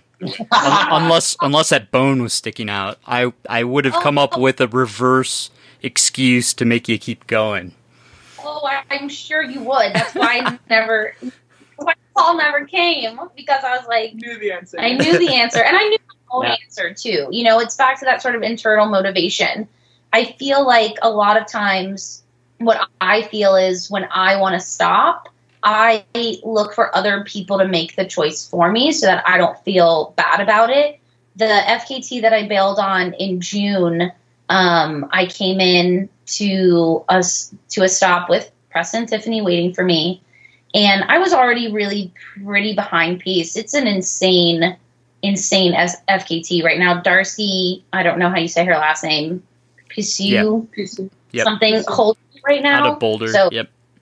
Yeah, it's like it's not an easy course. It's not an easy course anyway. So I was already more than likely not gonna make it no matter what. But I came in to that stop and really was bonking hard, wasn't feeling good, and sort of said, here are all the reasons that I shouldn't keep going. And, what do you think? And Preston said, well, what do you think? Like, he just wouldn't be the person to say, oh, yeah, that's fine, you can stop. Like, he was not going to say that, which, of course, at first made me really mad and really hate him, because I just wanted him to say, like, you can stop, that's fine. And then later in the day, of course, I realized and said, thanks for being the smart and right partner and not making a choice for you. Mm-hmm. Yeah. Or being the scapegoat that you wanted me to be. Right. Just like my stare down at Road 46. Right. And I did end up still bailing on that FKT, but that was the smart decision. That was, that was saving your legs for another day. We were literally moving out of our apartment the next day, and I was like, you guys, there's no way I'm going to make this for sure. 85. Yeah. Like, it was just, the conditions were not right. The bad luck of like, oh yeah, it's going to be a high of 71, and then by 10 it was 78 or something like that. It was terrible. That makes me think, I do think I'm a bad luck charm to running to races, because every race I've ever done has hotter weather than normal. Yeah. Every single one, including any FKT I've done. Yeah, the second day on the FKT was supposed to be like 68 or 70 and cloudy, and it was 81 in full sun. Yeah. Yep. Mine used to be rain. Every race I do, it'd rain. And then I was like, I'll go to the desert, because it doesn't rain there. So maybe you need to go look at some northern-based races. Right. But you did Orcas Island because I thought, off of Seattle, kind of, it'll be nice and cool in May. No, it was what? 78, 80? Yeah. And again, full sun on the trail, which wasn't that horrible, but everyone was saying, like, this isn't normal weather. This is Washington. It should be foggy and cloudy. And the very next day, it was, like, cool 50s, foggy, like, beautiful running weather. Yeah. Yeah, so if yours is rain and mine is sun, what happens when we run a race together? Do we get a tornado? Probably. Yeah. at a minimum. Or a rainbow. A rainbow, yeah. You should go to Hawaii for that. There's a lot of them. Oh, yeah. Interesting idea. You really actually could get rain and sun at the same time in Hawaii. So I think Hurt 100. There you go. Yeah. I have two more questions. Alyssa, I'm sure you have one or two also. How does tea taste out of a finisher mug? A Moab 240 finisher mug. Does it taste better? Does it enhance the flavor somehow? What tastes the best out of it? Granola with almond butter mixed in. That's what I've had out of it so far. Because I woke up this morning and I was hungry, and I went and ate it in the bathroom because Preston and Tiffany were still asleep. Yeah. So I ate it on the bathroom floor. That's what no one knows. Like, it's a secret of Moab 240 finishers. We get these like cups that enhance flavor magically somehow. Yeah. I don't know. Do. So, but on a serious note, what did you learn out there? Do you have final thoughts on what you learned, what you take away? Is it too soon to have those? And then kind of like anything else you want to share with someone thinking about doing this race? I think some of the biggest things that I learned are ones that I already mentioned, like specifically hydration. I think I was so concerned with so many other things and thinking, I'm still peeing, I'm drinking, and I was probably a little still over concerned with electrolytes. And I should have just taken a second and done the math of, you normally drink 4 liters of water a day. Right now you're drinking 2.5, and you're hiking through the hot desert mountains. This isn't sustainable. And taken some time at an aid station to just really try to catch up on hydration, like I said, is probably the biggest lesson to apply to other events and other races. What else did I learn? It really is such a mental game. What else? We went to sleep hub. Oh yeah, that'll be the story that I'll have them share. And I guess I learned that I can sleepwalk. That freaks me out when I read about people who are like, Scott Jurek hiking the AT, like sleeping on his feet. I was like, how can you even do that? That's not possible. And you're probably right. That's probably right. Yeah, Dean Karnazes, I think, running into traffic or something, did the same thing. Running for 3 days straight. Yeah. Yeah. He didn't get hit or anything. Just, yeah. Yeah. So I have 2 more questions. Crew. Is there a big takeaway that you would suggest for others, or a big thing that you learned that you weren't expecting? Be expected, like, be ready to throw away all of the food that you had prepared. Be ready to jump. So true. Be ready to jump in and race or pace. Adam, who was running kind of like with Allison in the beginning, he ended up dropping both of his pacers on different legs. One of them was the guy who was filming him that was just like, Adam's not doing a great job. Let's just jump in and pace him for a while. Mm-hmm. And then up at and you there? Sorry. Yeah. Did somebody just open a box? Yeah.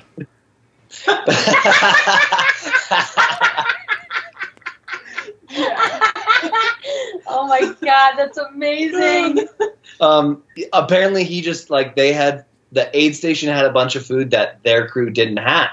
Like he ate pancakes and a burrito and like whatever it was, something else, and then he just started running and he ended up finishing under 100 hours. Yeah.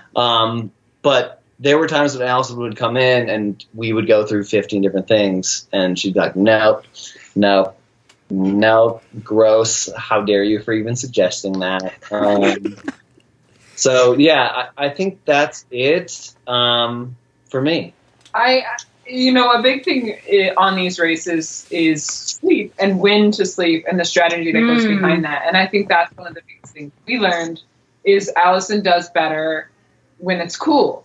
And if the day's not cool, let's give her some rest so that she can just power through the night. Even though nights can be tricky with hallucinations and cold and whatever, she does better at night. So that's when she should be doing the majority of her running. Yeah, that's true. I forgot about that. Yeah, thinking I either need to find like some Alaska Tundra ultras.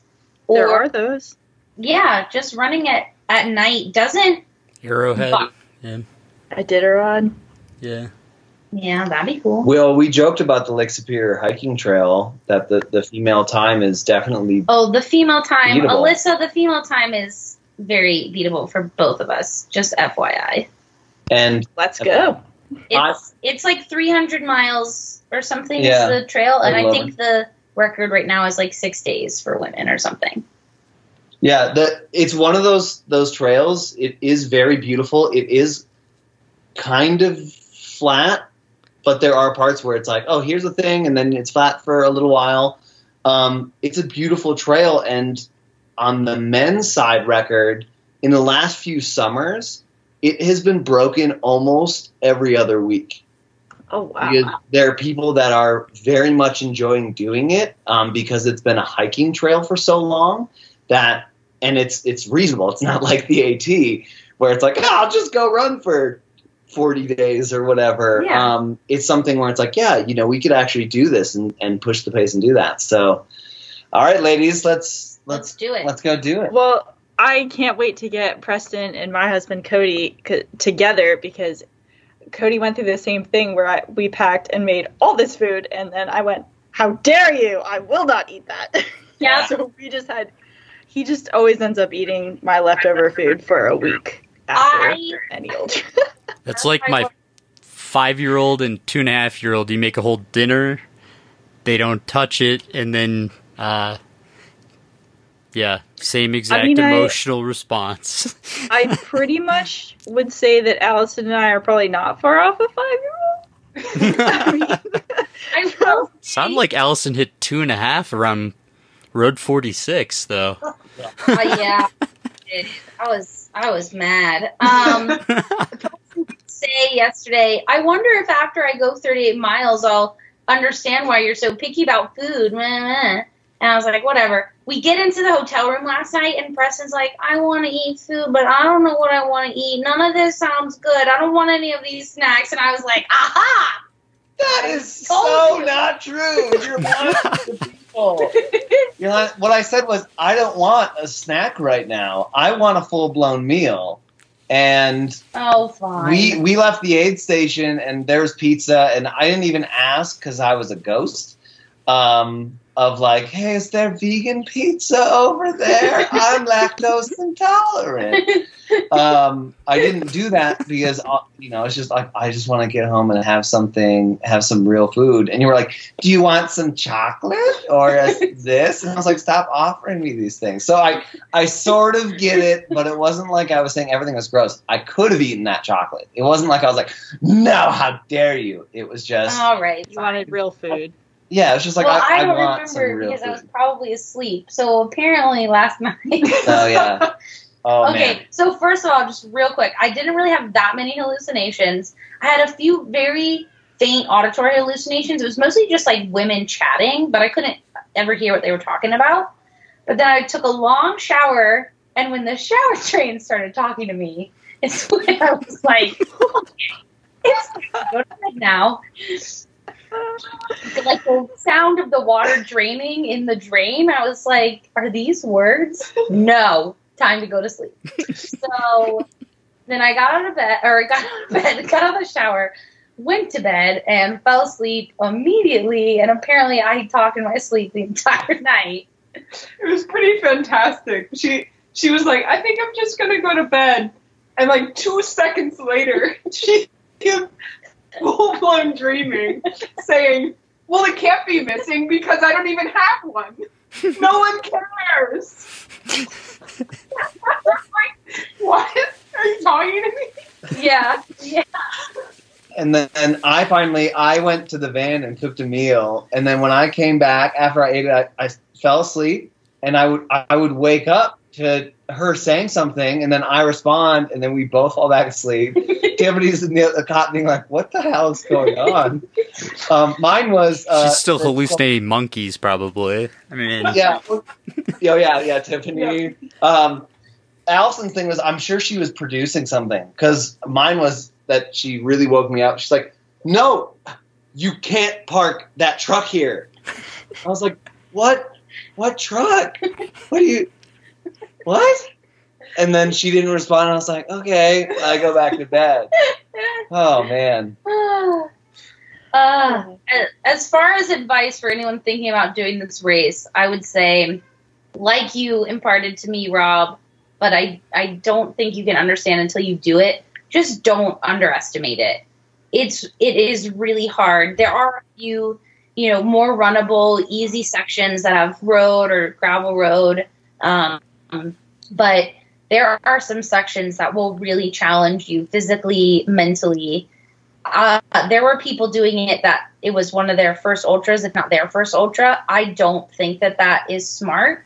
While I do kind of like that you don't have to have run some sort of specific race before as a requirement, I'm not advocating that be set, but I do think for each individual person, like, even just having the experience of running 137 miles was hugely helpful to, my crew for knowing what I needed, for me to know my body and go, okay, it's really more that I need hydration at this stop. And then I can pack calories and start to eat those later on down the trail. Just things like that are so important, because I couldn't agree more. Yeah, every section is a challenge. Don't expect any section to be easy. Even if it's a runnable road, if it's hot and exposed, that's a major challenge. Yeah, Geyser to Porcupine, we were like dodging, weaving on each edge of the road just to get a little bit of shade, because you're right there. Yeah. But also do it. Of course, do it. Mm-hmm. Challenge yourself. Go for it. I'm inspired. See what you're capable of. And I also might want to do a really long race just so that you have to crew it. What's the other? Put the shoe on the other foot? That's the expression. So, Allison, now that you've done 137-mile FKT and Moab 240, do you think your destiny is the longer races, or are you excited to get back to some shorter things? Where are you headed? I'm not sure, to be honest. Right now, the only race that I have coming up is the Leona Divide 100K that was canceled this year. So I just have, my entry rolled over to April of next year. So I'm really not sure. Definitely in the middle of this race, I was like, this is stupid. I'm never doing this again. I should only run like a 50 miler where you're finished in one day. And you can actually remember your own name and what you're doing. But like almost any ultra, then you finish and you're like, that was great. What's next? What are we doing next? So I'm honestly, I'm really not sure. I think I want to play around with some of the distances too. I've still only ever run a 50K officially, a 50K, a 50 miler, and a trail marathon, and then Moab 240. I've only done 4 races. And so that's not the ultra races, those are races ever in her life. Yeah, I've never done a half marathon or a 5K or anything like that. Like, truly, I've only ever competed. Well, we did the turkey trot. Oh, sure. I did the turkey trot. Excuse me. I have done 5 races. I forgot that I did my local turkey trot. Trying to enhance your running background by leaving out the turkey trot? Oh. Yeah, awesome. I mean, that's ultrasound points there. Like, it's gotta go in. Oh man. So I'm not sure. Like this has made me really intrigued to try 100K because, it's a little bit further than 50, but you can still push like you can. So I just want to, I think, explore. I think finding a 100-miler to see how that compares. 100K is such a good distance. It's a sweet distance. Yeah, because it just like you said about 50-milers, like you can get it done in a day. You remember your name. If you suffer, it's only for like 3 hours. It's not a total train wreck. Hopefully, but and you're also not hitting that. Like, I cannot recover in a like it's going to take forever to recover. Like, you can recover from 100K pretty well and be a functioning human being the next day as well. Yeah, which is nice. And we were also kind of discussing a little bit on the trail that because we now have really solidified that she likes running in the cold and that's better for her, if we're going to do another FKT in some place, train for it, make a window of opportunity in which you could run it, like set some things aside, and then wait for when the weather is optimal. Yeah. And kill that FKT when you know that the conditions are going to be perfect. Yeah, I would say actually this would be my answer. I love races. Candace puts on great races. 3 of the 5, including the turkey trot that I've run, have been destination trail races. I really enjoy her races and the way she puts them on. But what I did think about is I also really enjoy doing FKTs. There's some of them that are, ones I can go out and do quickly myself. They're 20, 30 miles. But the nice thing about doing a supported FKT is because, I have pacers and crew, and if I'm already saying it's supported, Preston could walk 3 miles down the trail from the next stop that I have set up, find me like Aaron did and say, what do you want to get cooking? And then he can take my pack and take it down the trail and start filling it. Rather than, come into Indian Creek, have to walk over here, check in, check out, carry my pack all the way to the van. I mean, I completely understand why those are the rules, but even just those few minutes of being free on an FKT are huge. Yeah, FKTs are a lot more controllable and enjoyable for crew. Right. We have, we know what's going on with her at most stations, and we don't have to, you're only allowed to park here. You can't be here at this point. Right. Things like that. Yeah. That totally understand why, but make it more difficult to support our runner. Right. So I think that is something I will continue to explore more. Is just fun FKTs all around. Well, I appreciate you guys taking all this time to share what took place Moab 240. I'm sure there's tons more stories that we could talk about. But just huge congrats for gutting it out. I know Matt Daniels and I were texting back and forth that your mental toughness is like off the charts. Like, we were both just in awe that you kept going like you did for over 4.5 days. So, Tiffany, thank you. It was great getting to know you. And Preston also, congrats on becoming an ultra runner. You guys were just awesome crew and great people to get to know. And I mean, my final thought is I'm probably never going to tie Allison's shoes again because I'm kind of traumatized. But yeah, I enjoyed hearing this background. And Alyssa, thank you as always for helping co-host. I really enjoyed it. Thank you. That was a lot of fun. So where can people follow you or find you guys? I'm on Instagram, Allison H. Powell, 2 L's in Allison and 2 in Powell. the best way. I'm on Instagram, T Murray Camera. That's TMURRAY camera, like photo camera. And I am an old man. My Instagram is my full name, at Preston Daniel Grant. Are you like one of the first 1,000 accounts opened? And well, there's a bunch of Preston Grants in the world, but there's only one Preston Daniel Grant. And if anyone needs a reminder to vote, you can count on Allison. And that was episode 148. I hope you guys enjoyed it. Big thank you to Allison Powell for taking so much of her time, along with Preston and Tiffany. Really appreciate you guys. Alyssa Clark, as always, thank you for co-hosting. She's doing a lot of amazing work on training the number4adventure.com. So check out some of her work there. And big thank you to the show's sponsors, Hammer Nutrition, Exoskin, Kogalla. And if you're interested in advertising on the podcast, feel free to reach out to me, and I'll be taking on some new sponsors here in the next month or two. So again, big thank you to the show sponsors, Patreon supporters. Don't forget to enjoy your training. Have a great week.